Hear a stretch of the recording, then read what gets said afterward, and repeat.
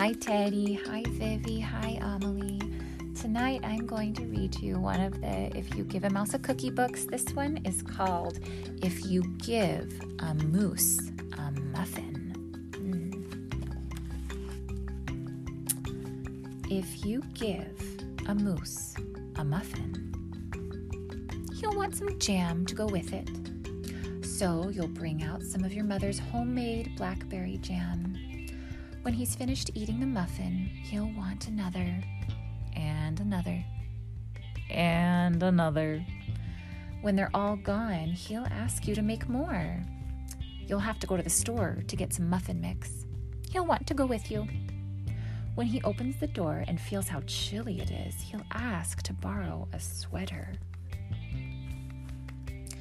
When he puts the sweater on, he'll notice one of the buttons is loose. He'll ask for a needle and thread.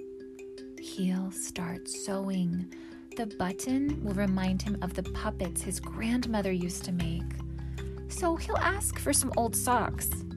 He'll make sock puppets. When they're done, he'll want to put on a puppet show. He'll need some cardboard and paints. Then he'll ask you to help make the scenery. Oh, they're painting all over. When the scenery is finished, he'll get behind the couch, but his antlers will stick out. So he'll ask for something to cover them up. You'll bring him a sheet from your bed. When he sees the sheet, he'll remember he wants to be a ghost for Halloween. He'll try it on and shout, "Boo!"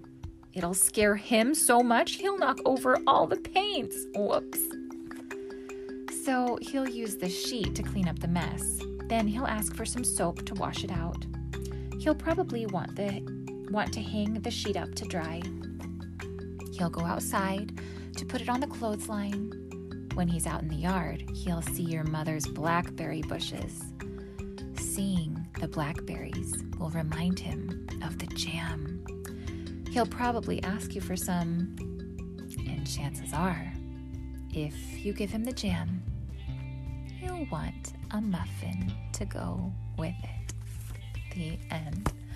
I think Moose is one of my favorite characters, and If You Give a Mouse a Cookie, I think he's such a sweetheart and so funny with his little deep voice.